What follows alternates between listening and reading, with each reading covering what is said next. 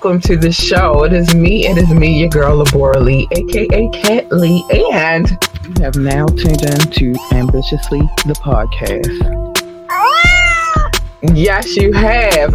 Welcome, my ambitious ones, to another episode of Hood History.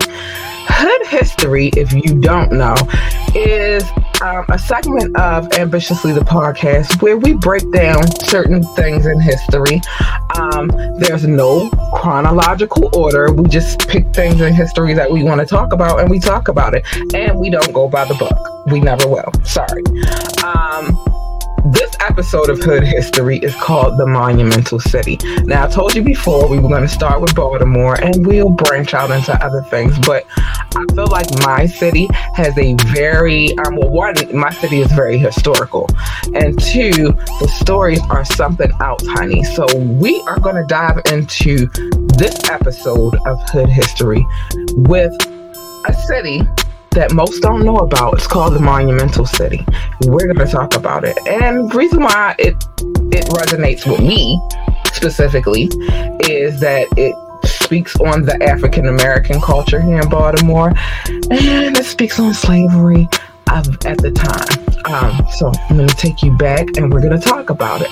Let's get into it. The Monumental City. Okay, so the Monumental City. Not many know about the Monumental City. Most people who are from Baltimore, they know about Monument Street, but they don't know about the Monumental City. So we're going to talk about it.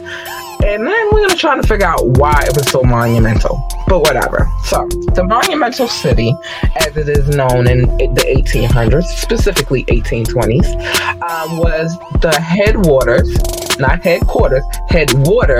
of American human trafficking. The reason why we say it's headwaters is because Baltimore is a port city. Okay, like a lot of import goes on in this city, right? So, the traffic structural violence turned African American sons and daughters and wives and fathers into human products. Like we were on a fucking, excuse my language, but like we were on in the supermarket on the shelf. That's what we were at the time. One in seven enslaved African Americans were forced across state lines in the following decade. Yeah, it happened. It happened to us.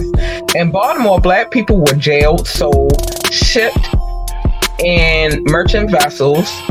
Most were stolen from families by slave traders. But we're going to speak about this one particular dude because I think it's very important that we start with him. His name is Austin Woolfolk, or Woolfolk, however you say it. He was the mastermind of the market at the time. Just 19 when he arrived in Baltimore in 1815, the tall, athletic slave trader operated out of the city's tavern, handing banknotes to slaveholders thirsty for liquid assets.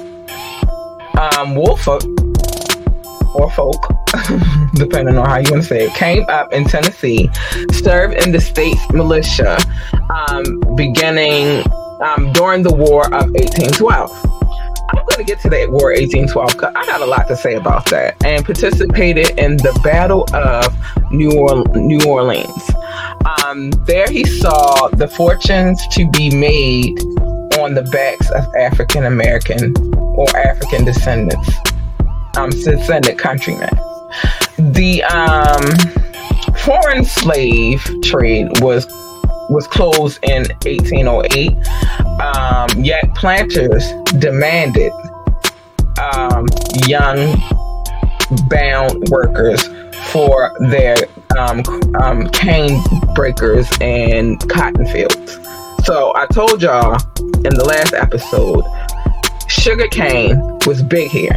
It's huge here. We're the hometown of Domino Sugar. Not many people know that. You buy Domino Sugar all the time when you go to the market. Well, welcome to Baltimore. As the demand rose in the Deep South for bondspersons, bond away from Eastern Seaboard homes, slave prices in New Orleans reached roughly twice what they were in Maryland. Yet there wasn't yet an exchange. They weren't ready for that kind of life. So Woolfolk, however you say it, was an entrepreneur with a gift for imagining a market before it existed, and then ushering in it, making it so that it was. His main innovation was an advertising and rapidly growing daily newspapers. Like, for example, we're gonna get into it. We're gonna get into it. Cash for car or gold today. Cash for, I hate this word, but cash for Negroes was his tagline. He soon became a brand, which is crazy that somebody could become a brand off of our backs, but it happened. It totally happened, and this is why we are the country we are today. It's just what happened. So let's get back into the story, because I told you I totally had a story to tell.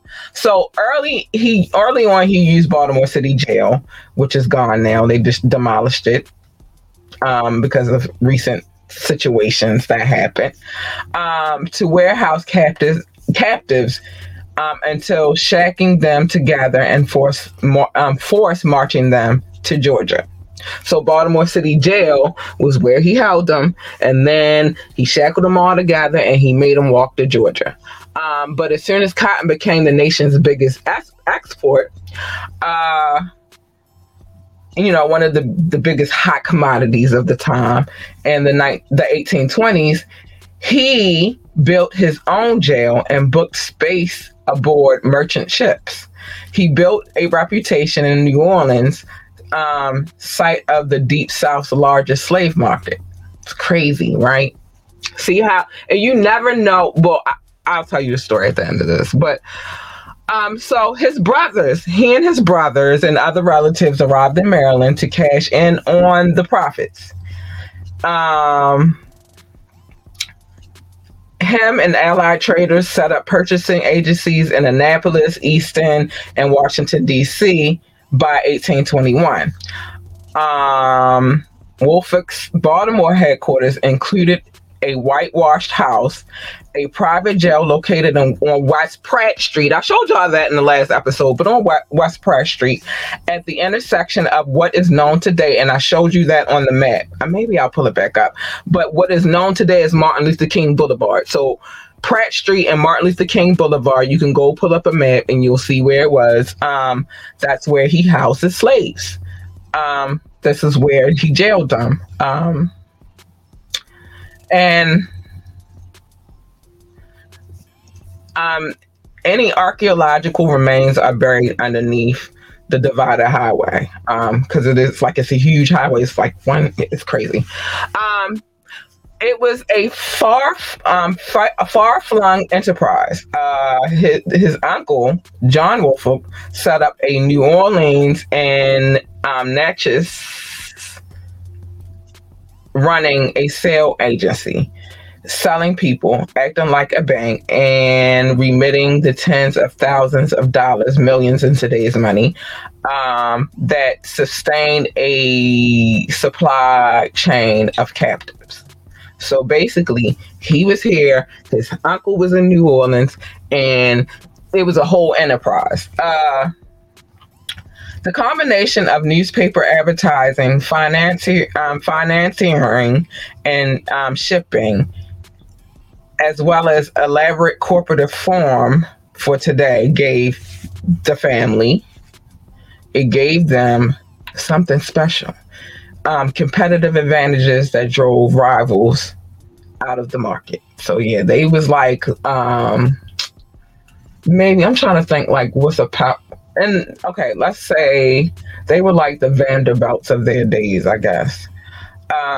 So some protested Cash for Blood, Green Baltimore's Niles Weekly Register, which is a newspaper, in 1921. Anti-slavery Quakers. Well, I'm gonna get to them too because we have a big Amish and then we have a big Quaker history as well. But anti-slavery Quakers arrived in Fells Point to